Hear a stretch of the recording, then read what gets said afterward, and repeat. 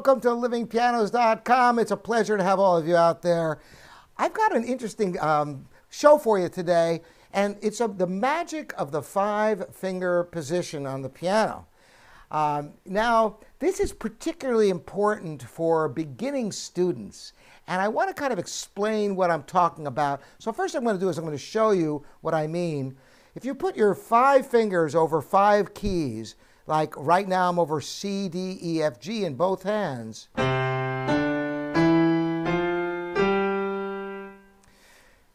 Interestingly, when young students are playing, you'll notice that they will constantly be looking down, even if they're in a five-finger position.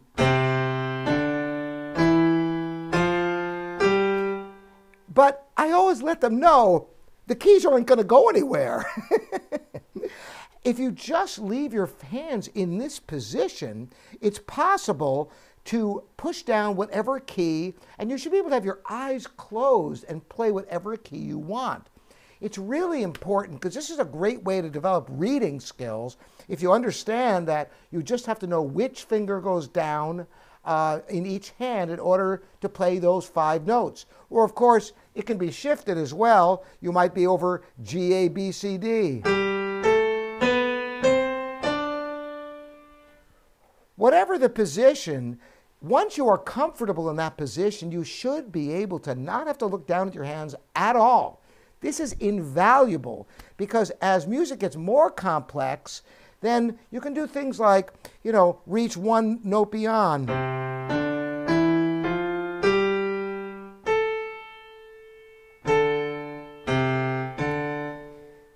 It's not a far reach to be able to play one key beyond in one hand or the other. And getting that sense of the keyboard, of where the notes are and your hands on them without having to look down. If you don't do it in the five-finger position when you first start, you'll likely never do it. So it's really important to get comfortable playing in that position without having to look down at your hands, to develop your connection between your fingers and the keyboard, irrespective of looking at them. So that is the secret of the five-finger position. And there's amazing things you can do just with five keys on the piano. It's surprising. So test yourself, close your eyes and play and see if you can hit the keys you intend to hit if you're a beginner. Naturally, if you're a more advanced level, go back to some easier music. If you find your reading skills are really lacking, try to find books that are in that five-finger position and sight read without looking down at your hands at all. Get comfortable with that and build up from there. And this could be a tremendous help for you to develop your sight reading skills with that connection to the keyboard just from the feel of the keys.